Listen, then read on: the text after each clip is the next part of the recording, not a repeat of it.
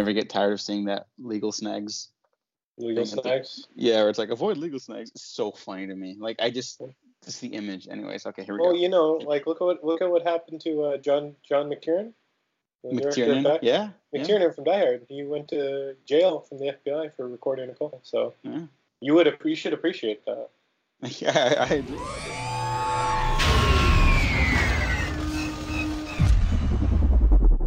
Hello, everyone. Welcome back to another episode of the Waffle Press TV Hangouts. It's been a while since we've done TV Hangouts. I'm your host, Diego Crespo. With me today is Gina Versa. Good morning to you. Good morning. Nice. We're recording very early because it's a special occasion for TV Hangouts. This is a show where we're going to call it Cantina Hangouts because it's a Star Wars show. And I've done lots of Star Wars stuff on here. Gene's done lots of Star Wars stuff with me on here. A lot. And yeah. And just some quick backstory. This is about the Mandalorian, but Gene and I, this may come as a shock to people, are big Star Wars fans. Yeah. Generally, yeah. Yeah, that's in general, yeah. Nothing's perfect, but this is probably the most reliable, like, big franchise thing in terms of, like, quality. I always get the most out of these things, even ones that don't generally work for me. So just here, we're going to give some quick background on our relationship to Star Wars, some quick recommendations for Disney Plus, because we're recording this also on Disney Plus launch day, and then we'll get into the discussion on the very first episode of The Mandalorian. Generally, those are called pilot episodes, but I think this was just greenlit, like, as a series, if I'm not mistaken. They were like, a Mandalorian, throw some money at that shit. Yeah, and I'm not against that practice at all, but I think there's a merit to figuring stuff out in a pilot episode, and that's all I'll say about that for now. For sure. But, Gene, thoughts on Star Wars as a whole, really quick. As a whole, I'm liking the direction where it's going now. The course correction within the last year seems to be floating my goat, as they say. The way Bob Iger, the dreaded Bob Iger, has been like treating a lot of properties like Marvel, everything's Marvel, was not the way to go. I don't like dislike Bob Iger for sure. Don't care for him a whole lot either, but at least he learned that this isn't how he should be treating the property. The output of movies once a year is way too much. It needs to be an event, and I think going forward, there's a lot to look forward to in Star Wars. I'm excited for the Cassian Andor show and the Obi-Wan, which is no longer a movie. But I think it's generally the Star Wars property and the franchise itself is on its way to a nice couple of years. Unlike the Muppet franchise, the Muppet fandom is cannibalizing itself as we speak. There has not been any new content. Do you see what you've done, Bob Iger? There's no Muppets. That's fucking crazy to me. Oh, sorry, language and stuff like that. I guess we're not trying to be like edgy boys or anything like that. But if you're a younger viewer who stumbled upon this, just some language stuff. Sorry, but like, how does the Muppets like not have like a movie every couple years? Like, Muppets should be Marvel. Yeah. They're not making the set amount of zeros Bob Iger wants. So stupid. He hates the Muppet fandom. He oppresses them. He's the villain in the Muppets movie from 2011. Is the thing. Yeah, exactly. He's the was it like the guy that played the Green Goblin? Of all the things, Chris Cooper is one of our finest working actors, and of his entire resume, you mentioned the one time he had a cameo as Norman Osborn in The Amazing Spider-Man 2. Are you kidding me? He's dying from the green fucking goblin. Chris Cooper!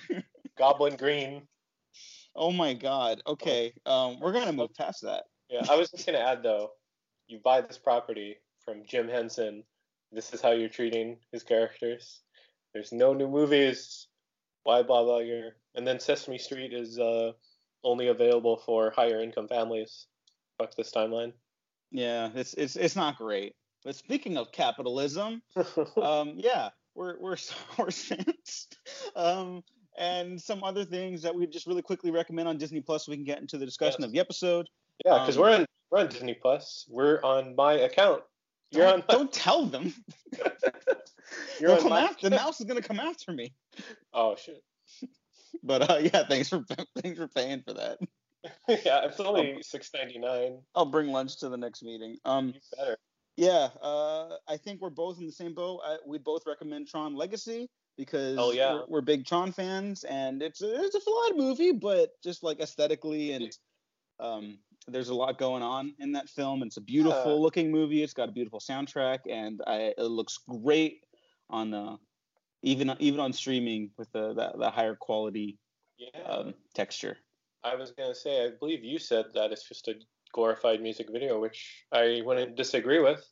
Yeah, and I don't even mean that as a negative. There's great art in music video stuff. I think some people look down on that form, but I think we need to go back to like really getting creative there in those spaces too. Like Hiro Murai who's directed a lot of Donald Glover stuff and works on a lot of episodes of Atlanta. He's a great artist, and he's predominantly a music video artist. David Fincher got his start like that too. Mm-hmm. So just saying. Michael Bay. Oh yeah, but his music videos. No spoilers for another podcast I'm doing called Bayhem with Good Folks Talk Film Society, but I don't get his music videos. Oh, okay. I've never seen a single one, but Tron Legacy, that's I feel it's a very underrated movie of this decade. It really launched these event movies for Christmas. Well, that and Avatar for sure. Yeah, back-to-back years for those, by the way. So you're not wrong. I didn't even consider that, but those get a lot of credit for that. Mm-hmm. And it was a real event when it came out. It didn't do well enough to give us Tron Ascension, and we will now have to storm Bob Iger's office to demand Tron 3 because he cannot stop all of us, and it won't be poorly planned like that Area 51 raid. There'll be a whole list of demands. But yeah, the demand is to do Tron 3. Tron 3, yeah. Like you could do it for Disney Plus. Bring back what's his face? He's not doing anything. Garrett Hedlund. He's a fine actor though. He's a great actor. I just hit my knee on my table. Ow. But he's a fine actor. Just give him a little more to work with. Again, I'm a huge fan of Tron Legacy, but a little more meat on the bones wouldn't hurt anybody. Wouldn't hurt. Get those Last Riders out of there and get some actual people. All right. Other recommendations so we can get into The Mandalorian. Yeah, of course. I would recommend The Black Cauldron, which is from that weird period of late 70s, 80s Disney movies where I believe Walt Disney's son-in-law took over the company. And he was just approving a lot of weird decisions, a lot of weird movies. His name was Ronald William Miller, and he was one of the board of directors, and he's responsible for for greenlighting The Black Hole, The Black Cauldron, Escape to Witch Mountain, Freaky Friday, The Rescuers, Peace Dragon, a bunch of other things, a lot of. And Tron, of course, he was executive producer on the original Tron. Yay! So he is. I think he needs to get more credit because it was a very hard time for the company. They were on some tough waters, but a lot of those movies really slap. I think that's some of my favorite period. And yeah, The Black Cauldron is some people say it's a dark movie. And yeah, I think when I was a kid, I cried when Gurgi, the weird dog creature, whatever the fuck it is, sacrifices himself for his friends. And the villain, the Horn King, is legitimately nightmare filling. But I don't think it's that traumatizing or that dark because there's a lot of warm elements in it where it gets this judgment that it's too dark for kids. And I would really recommend it. I still have not seen it, but I will totally check it out. Damn it, dude. Yeah. Yeah, I know. I'm busy catching up on my great art house films, much like Return of the Living Dead 3, which I saw for the first time, and it's amazing. Is that cinema, according to Martin Scorsese? Oh yeah, no. Return of the Living Dead 3 is why the art form was invented. Oh For God. those who haven't seen it, which is Mhm. many of you, I didn't even know it existed. So Yeah. So yeah. it's So made by definitely. insane and horny people. That's all. Oh God. So definitely check out Diego the Black Cauldron if it's on my list and you're on my account. Okay, thanks, Gene. You could finally watch it. Yes, I feel honored, and it's good that we're giving these recommendations because there's not a lot to watch on Disney Plus if you're looking at their older libraries. Like, I think Nah. people really kind of downplay just how little there actually is besides like the classic like animated stuff. That's like Hollywood royalty, rightfully so. Many of their animated films are among my favorite films ever. Yeah. I'd argue many of the best films ever made are from that catalog. But then you go to the live action stuff, and it's like, oh, that's why they bought Marvel and and Star This was their Wars. grand plan since like 2009. Yeah, I was like, oh, they couldn't do it, so they And had to buy other stuff. This was the end game for Bob Iger. Thanks. The Imagineer docuseries on Disney Plus it's called the Imagineering story, and it looks really detailed in how they come up with those rides. Yeah, but moving on to The Mandalorian. Yes. It's created by Jon Favreau. Pretty sure it was greenlit after that James Mangold movie that may or may not have been happening at one point. Yeah. Decidedly did not happen at one point. And I'm not against the idea because, like you were talking about earlier, how Bob Iger really wanted to like Marvelize the franchise. Like, they very much, I think, wanted to take the original trilogy era timeline and make that like their MCU. Like there's always talk of like, oh, the Boba Fett movie would have been like it would have come out after the Solo movie, and there would have been like a scene where like they would have been in the same cantina together, and you would have seen it from different perspectives. And like, I'm not crazy about that, but that cantina thing does sound kind of fun. But like the idea that you could just pump these out like that was a bad one. You're right. They're not. These are event. Idea. These are event films. You can't like milk something. Like, even if all these were among the best films ever made, you just can't like do that. That's exhausting, Yeah. Sure. And especially because they're so big. I mean, this like you're gonna destroy like an industry with that. But created by Jon Favreau, written by Jon Favreau as well. I believe. I think he wrote every episode except for like 2 or 3. Yeah, he's a very great writer. He has said in interviews that Dungeons and Dragons really helped shape his writing prowess. So keep playing Dungeons and Dragons. Anyone out there? Yeah, just really quick on that note, a lot of people have said that too. Joe Manganiello as well, who I think is awesome and is also just like the buffest man on the planet, but also a huge nerd. I just think that's like hilarious. Like, who put this person in this locker? I'll beat the shit out of him. Yeah, apparently he's like the nicest dude. He's always like going to bat for people and stuff like that. And I got a lot of respect for that guy.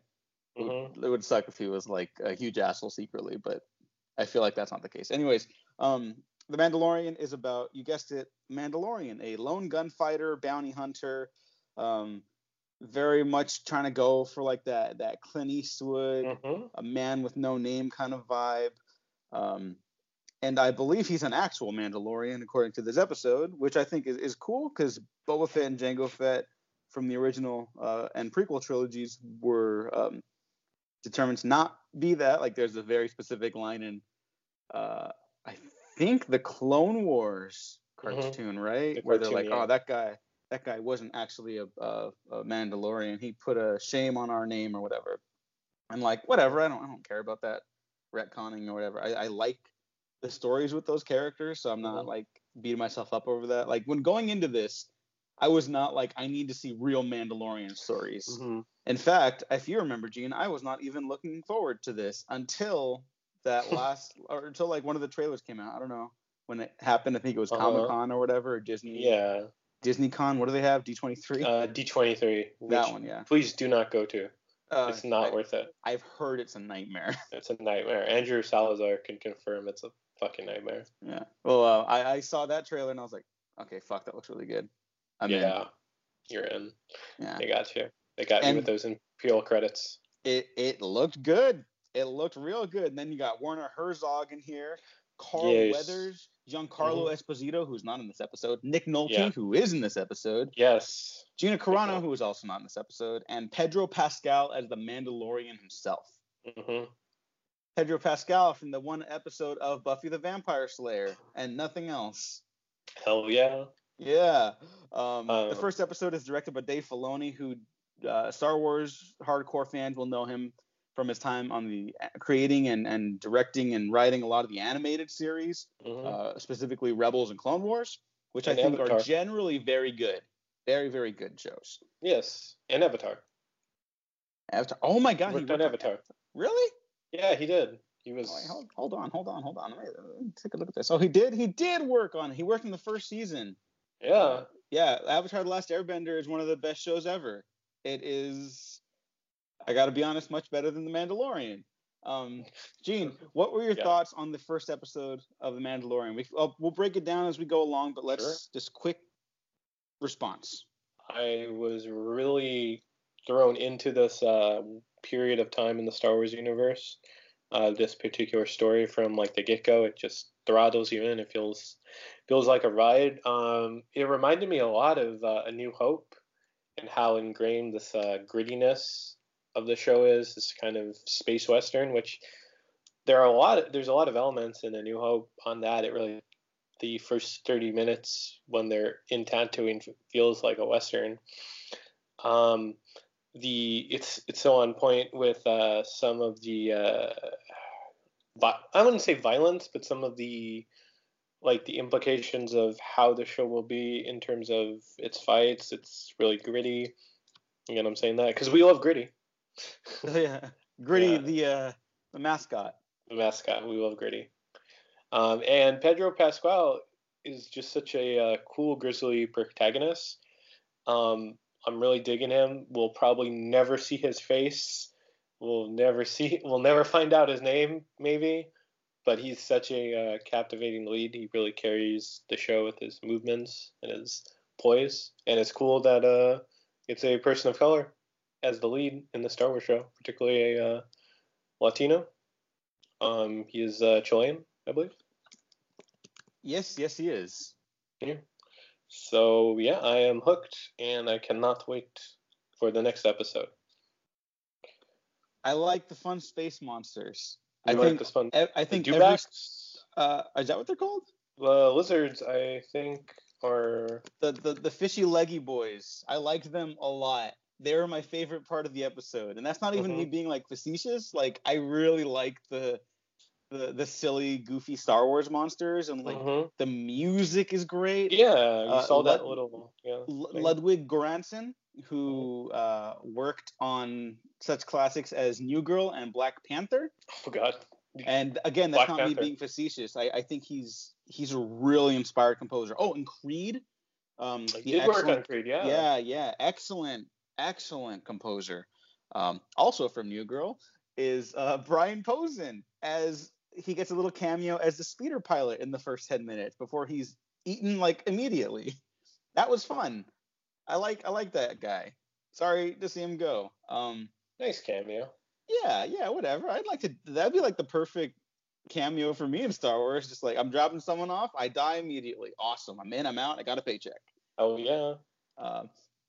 I love the weird Star Wars world building where they're oh yeah, we have the Mon Calamari currency, and it's this weird little squishy coin thing. I'm this is awesome. Yeah, that felt really well lived in. I love all the details like that where they're oh yeah, Imperial credits, they're not worth anything. They're like Bitcoin.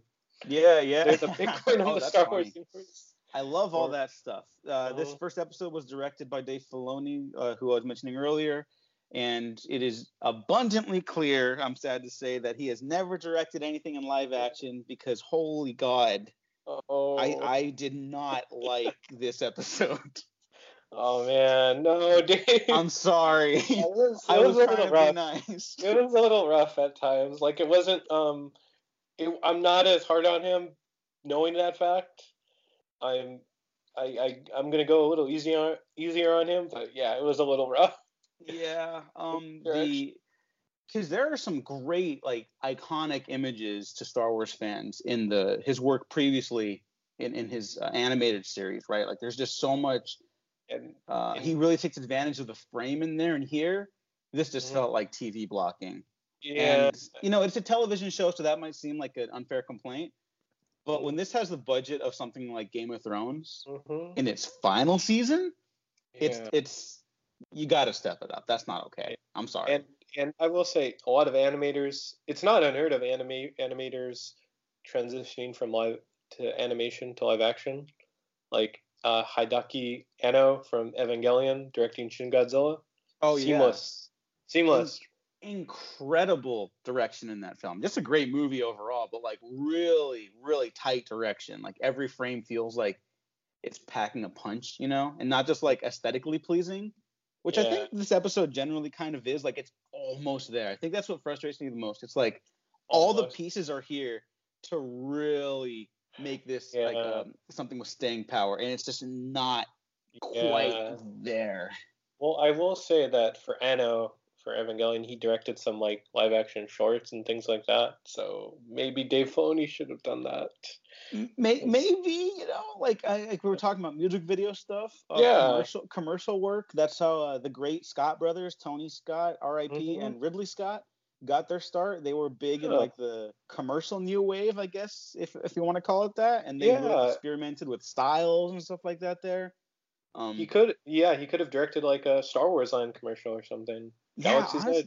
That's not a bad idea, Yeah. And I don't even mean. I think some people might see what we're saying here as like, oh, that's beneath him. And I don't think any directing work is beneath anybody. Like just get your boots wet, Yeah, exactly. Like I would direct anything to get my feet wet. Yeah. If you fucking give me a commercial, I could use the paycheck. Yeah. But like, I did like the bits in this episode about the Star Wars like world building and stuff like that, and I don't hate Filoni. And again, it totally makes sense for him to direct the first episode of a live action TV show because he started like the OG animated stuff, and he's totally got potential. But it's not there. He's directing another episode this season. Oh no! Is it the finale? No. Taika Waititi's directing the finale. But he wrote and directed episode 5. I'm not completely against that, but I've also not been someone who is like, oh, this is the heir apparent to George Lucas either. Yeah, that's not an accurate statement. But the episode itself, let's go into full spoilers. Yes. Okay, so we open with a nice long, I believe, 3-hour prologue of the Mandalorian walking into a cantina, taking out some thugs. That cool bit in the trailer that everyone loved of him dragging someone through a door and then using his blaster to shoot the door closed, so it cuts him in half. In theory, this is all awesome. I did not like the way the action was set up. Like, there's this really weird, like, blocking thing where one of the dudes is coming up behind him and he's like heading to the left side of the screen, and the next time you see him he's on the right side of the screen, and from right there I was like, oh no. Well, sometimes you're rushed in television. I've worked background on a lot of shows and it's been really rough, and then I believe this show had some production troubles. People lost a whole card of footage, so you don't know. I mean, it could have been some problems, but yeah, it did not look that good.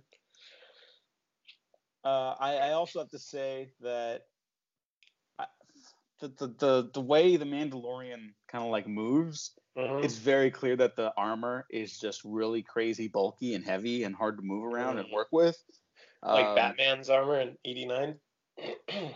Yeah, like the Nolan Batmans kind of get criticized for their action, and like that's my least favorite part of those movies too. But I never thought it was like bad, or like atrocious at least. I think there's some weak spots, but this is like the Mandalorian. He's supposed to be like this super badass, like unstoppable dude that they're presenting him as.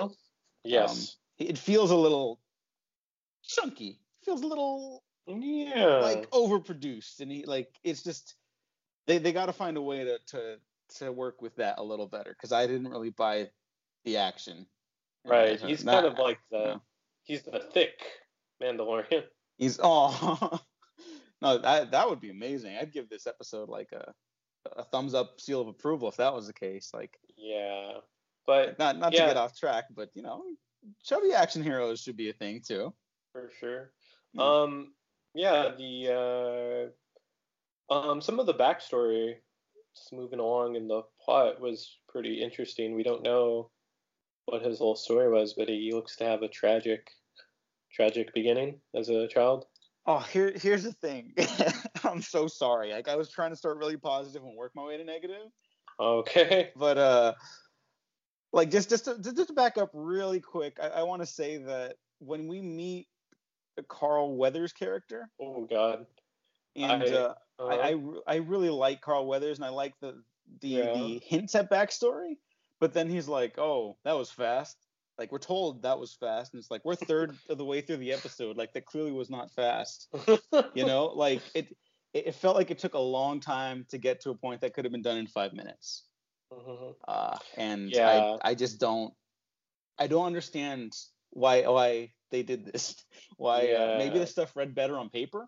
Maybe. I mean, it could have.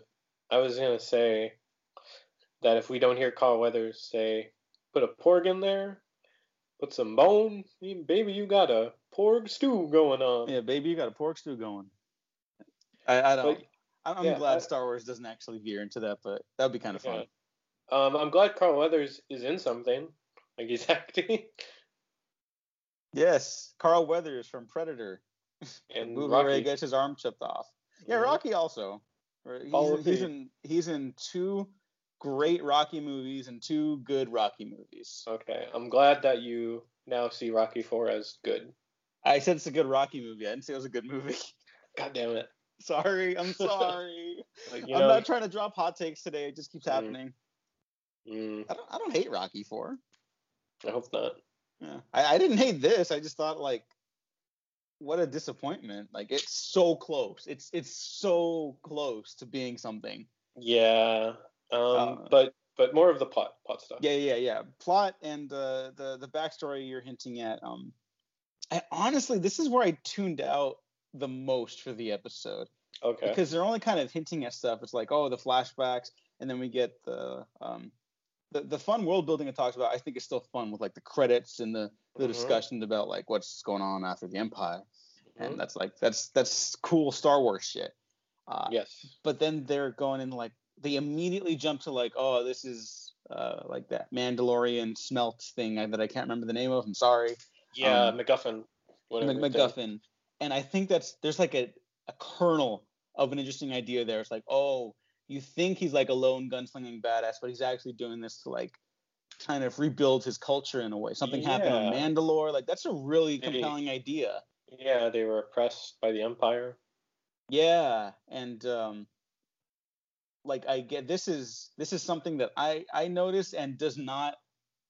I don't think the show does a good job of like actually incorporating the history. But for Clone Wars fans, Darth Maul took over Mandalore at one point, and the Mandalorian insurgents that he used wore like Mandalore helmets with little horns to like kind of signify that they were working with him. And so it's kind of neat to see that in live action with that Mandalorian smelter that Pedro Pascal met up with. Yeah. But again, that doesn't like it means nothing to hear. It's just like another cool helmet. And I was going to say, Darth Maul was pretty much like a dictator of Mandalore. He was like the Rodrigo Duterte of the Philippines. Just a crazy person running the country. Oh, he was a warlord, yeah. Yeah, he's a warlord, yeah. And that was Darth Maul gets like awesome in the Clone Wars, and I don't understand that. That's very impressive what they were able to do with that character there. Yeah. What did you think of Nick Nolte, his little cameo as this weird creature that... I forgot it was Nick Nolte. I did not forget it was Nick Nolte, but I mean that in the best way. Okay. Because I like him ending every little monologue and line with "I have spoken." This is completely where the episode took off for me. I was like, oh, thank God. Like, it felt like something was finally happening. It's a fun character, but he's also like, it just leans headfirst into like that goofy Star Wars stuff. Like, he lands on this other planet. Because the other times we see him in this, the Mandalorian in this episode, who it's gonna get really fucking obnoxious calling him the Mandalorian. I just realized now, because like you can be talking about the episode, the character, or another Mandalorian character that we meet, whatever. You can call him Mando. Mando? Okay, thank you. We'll call him the Mando. And the other times we see him in the episode is like he's a lone gunslinger who doesn't play by the rules. But he's just like, what are you supposed to get from the character? You know, like you can have a character who's like wary of having an identity, who doesn't talk a lot, but you have to give them like some shape. You know, like I understand Michael Myers within like 5 minutes of Halloween, and I don't know what Mando's deal is by the end of this episode. We'll get to that. But I have a very hard time grasping anything moment to moment here. So when he finally just lands on this Nick Nolte planet, is what I'll call it for now, and he starts wrestling two fish monsters, I was like, fuck yeah. This is Star Wars, baby. That's the stuff right there. I just really love the wobbling fish leggy boys. Oh yeah. Those are the best. Great. Yeah. Then they have to ride them, and I was like, oh yeah, this is the stuff right here. But why does he go there, Gene? Why does he go to that planet? To that planet for sorry? The Mandalorian. I was trying to hand it off to you, but that's okay. Oh, okay. Yeah, no, sorry, I missed your phrasing there. That's okay. Why does Mando go to that planet?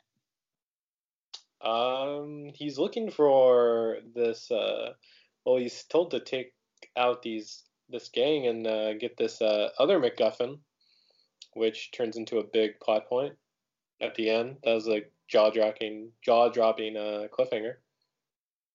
I think it's trying to be. We'll get there. Yeah, I really want to talk to you about that. We'll get to that. Yeah. I like, again, that world building where it's talking about how like, oh, there's all these jobs for the bounty hunters to do, and there's an official guild. I think is kind of neat. But then there's also like, well, yeah, of course, there's like unmarked stuff that people can go take care of. You know, it's just a little more risky and dangerous and off the book kind of stuff. And you find out the Mandalorian goes to meet up with Werner Herzog, who is incredible. Werner Herzog is just going to unprecedented levels for cameos. He's in Rick and Morty, and now he's in Star Wars. He is the best. I don't know who on the planet is responsible for hiring James Bond villains in those movies, but the fact that like Werner Herzog never has been requested is just insulting. He needs to be in a Pokemon movie after that interview too. Oh, that would be delightful. if you don't know, just Google Werner Herzog Pokemon Go. And then San Vicente, do they fight? Do they battle? He's great. He's so awesome. He's just like, he's a meme personified, but like even that's just scratching the surface of how like awesome of a filmmaker he is too. He's great in this too. Yeah, he's great, and he sends the Mandalorian off to go find some person, preferably alive. But if they're dead, they need like proof of body. And so that sends him to meet with Nick Nolte, who we already talked about, the long, leggy, fishy boys. And then Nick Nolte helps the Mandalorian because he said that, oh, there's a lot of trouble over them hills, and there's like they're trying to go for like some Old West vibe here, obviously. And I appreciate the attempts. It just doesn't land for me.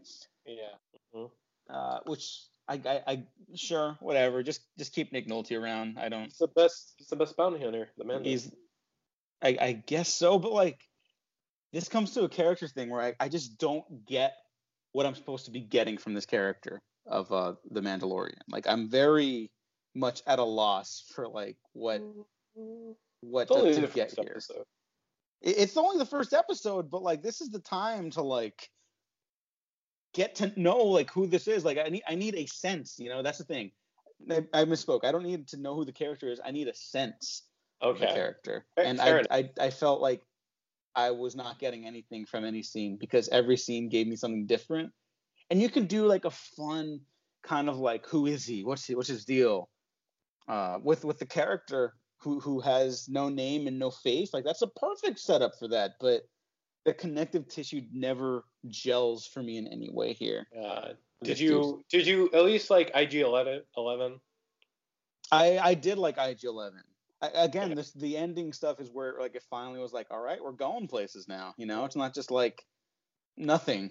IG-11, who is played by Taika Waititi, who will again be directing an episode of the series, the first season finale. Very, very fun little moments where he keeps saying like he's going to self-destruct when him and the Mandalorian have to team up to take out all these guards and stuff like that. And it was fun to see him like kind of just like plow through people. But again, the action didn't really like sell me this episode, even this finale. Really weird editing bit with the big laser minigun at the end. That was like, a cool scene, but edited not very well. Really weird, yeah. And like there's a bit where when it first pulls up, and you know, if it wasn't like, I honestly felt this was kind of tame violence wise. I don't know. But I expected the Mandalorian to go like, oh shit. But like I guess you can't say that because it's Star Wars, which is fine. It's not a negative criticism towards it. And then the Mandalorian's like, oh, cover me. And like he just kept saying that, and then he would get covered, and I was like, that's not creative. That's it was like a video game. He said like an order. Yeah. And I was like, this is not exciting. But when he like grapple hooks the laser minigun, it was like 20 feet away from him, and then he like hops onto it and it's like 5 feet away from him. Yeah.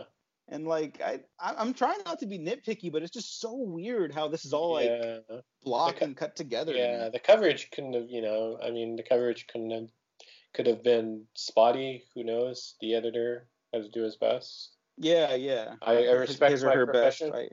No. I mean, every episode of television, every good episode, every good movie is a minor miracle. It's very hard to put these things together. That being said, this is like the premier flagship for an entire streaming service. It is from very talented people. I'm just very let down by that. Yeah.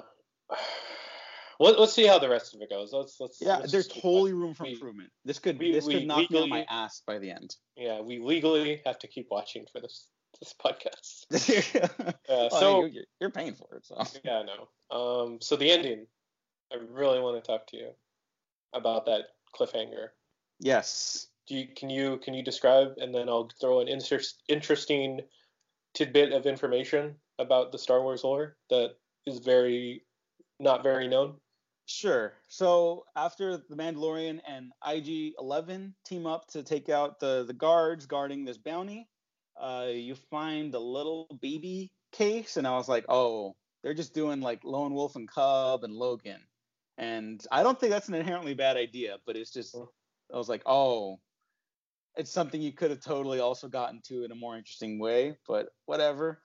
And they open the little baby case, and it's a baby Yoda. I say baby Yoda because I don't know what Yoda's race is. Yes, no one knows. Yes. Can I take it? Yes, please. Take it away. So Yoda's race is one of the most taboo topics for George Lucas out of all the Star Wars elements. He has refused to go into detail about what Yoda is, what his race is.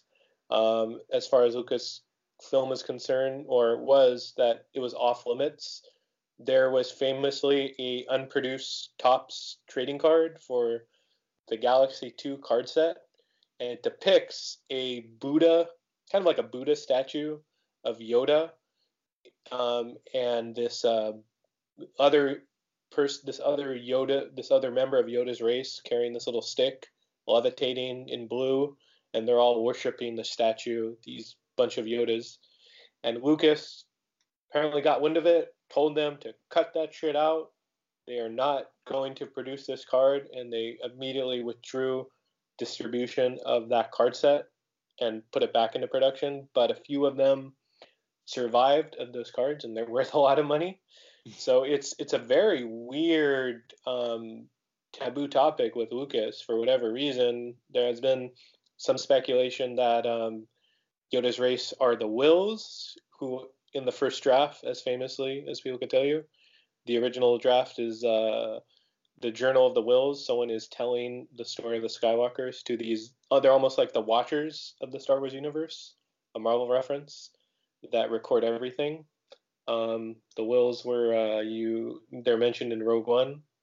They're still not elaborated on really, but that's just speculation. It's not confirmed. And I believe it's like R2 that's telling the story of the Skywalkers. So it's a weird taboo topic that Lucas has refused to budge on until he sold the rights. So that actually makes me like the ending less. Okay. I'm sorry. Oh, okay. I love the cute little baby Yoda. Yeah. Just fucking adorable. Mm-hmm. I would want to protect it. You'd want to protect small little baby. Yeah. You like Death Stranding? Adorable. If you like Death Stranding, have that little baby. Oh my god, that's like the future right there. Yeah. Hell yeah. Mm-hmm. But because of the implications, again, this is just theories at this point. I'm telling you this on air, yeah. Mm-hmm. Because of the implication that this might be more Force stuff related and more like traditional Star Wars related, I think they're limiting themselves a little bit. Okay. And that's kind of a bummer. I wasn't someone like aching for them to go like hard R or anything like that. Like I think I've made it clear on this show many times that I see Star Wars as something for everyone of all ages. And that means it can get violent, but that means it has to be like emotionally honest too. And I find that like everyone who wants like a rated R Darth Vader movie is full of shit. Yeah. So it's definitely not what I'm saying. Yeah. But I think you needed a better setup to this payoff if that's the case. It came out of left field. I thought it was. I mean, it comes out of left field. I enjoyed it, but yeah, it does come out of left field. There is no hint or anything. It's just there. Yeah. Well, here, what did you like about it? The reveal or just the episode in general? Episode and reveal.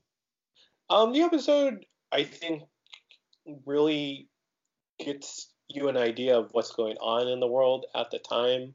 In terms of world building, I think it did a really good job. In terms of story, Favreau's a good writer.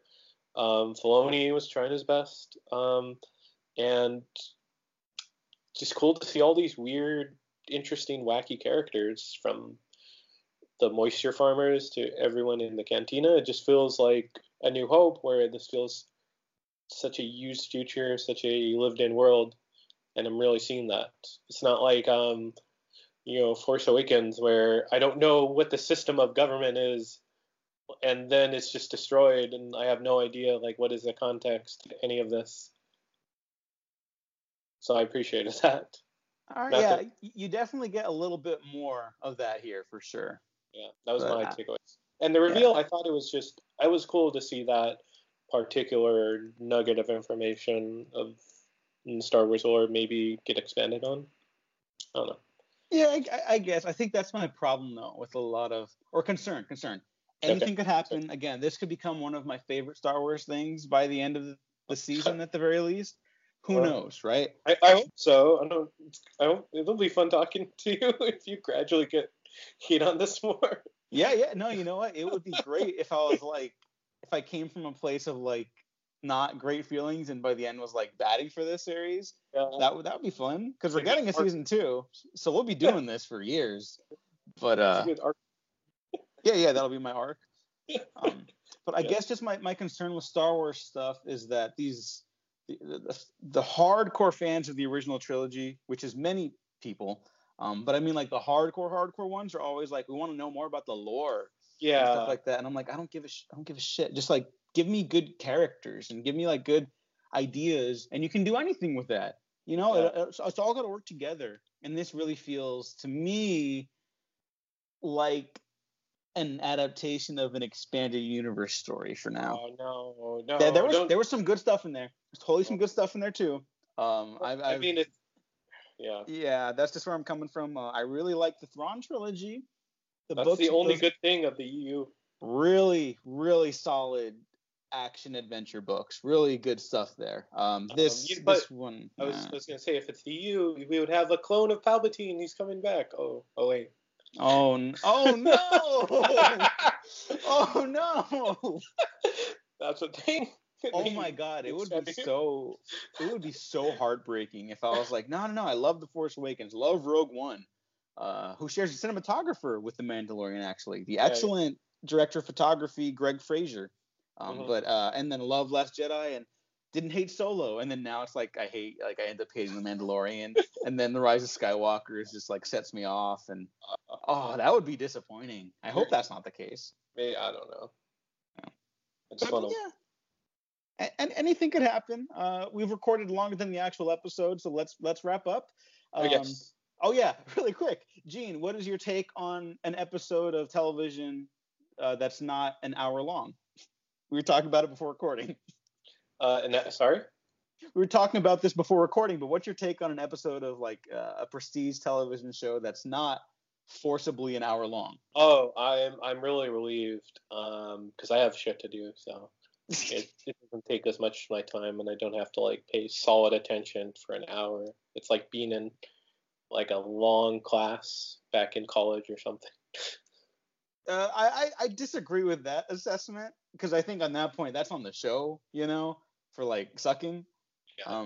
But I definitely am grateful that like, yeah, don't make it an hour if it doesn't have enough stuff to fill an hour, you know, like episodes have pacing. Like that's why I never buy into like this shit that people are like, well, it's just the first episode, you got to like see what happens next. Like to an extent, obviously that's valid, but also there needs to be stuff now, you know, like you can't have a payoff without your building and setup. But like you need a foundation. Those aren't just like bullet points to get to point Z. You have to understand what point A, B, C, D, E, F, G mean, you know? Yeah, exactly. So I don't think the Mandalorian's quite gotten there yet, but there's hope. Yeah, I think so. Yeah. Anything you wanna leave off with before we end our first episode of Cantina Hangouts? Just next episode. I am excited to see what'll happen. With all the directors, I'm interested to see if each episode has its own little vibe and take. So, yeah. I hope it's good. Yeah, I hope so too. Rick Famuyiwa is directing the next one. Really, really talented director of Dope. Yeah, go watch Dope. Mm-hmm. But yeah, who knows? It would be nice to like this show. So fingers crossed. It'd be nice to like anything. It would be nice to like things. Yeah, I Watchmen's great. We're gonna do an episode on Watchmen when that's over. So we're just gonna keep watching things. So. Yeah, but like Watchmen's like, I mean that one just came out the gate like fucking swinging. Yeah, so fingers crossed. Who knows? Thanks for listening. Thanks for watching. Gene, where can the people find you? Gene9892, Twitter, Instagram. Yeah. And you can find me on Twitter at the Diego Crespo or at Instagram, and check out the Waffle Press on YouTube, SoundCloud, iTunes, Spotify, Patreon, and all those things and more. Thanks for listening. Thanks for watching. We have been professionally unprofessional.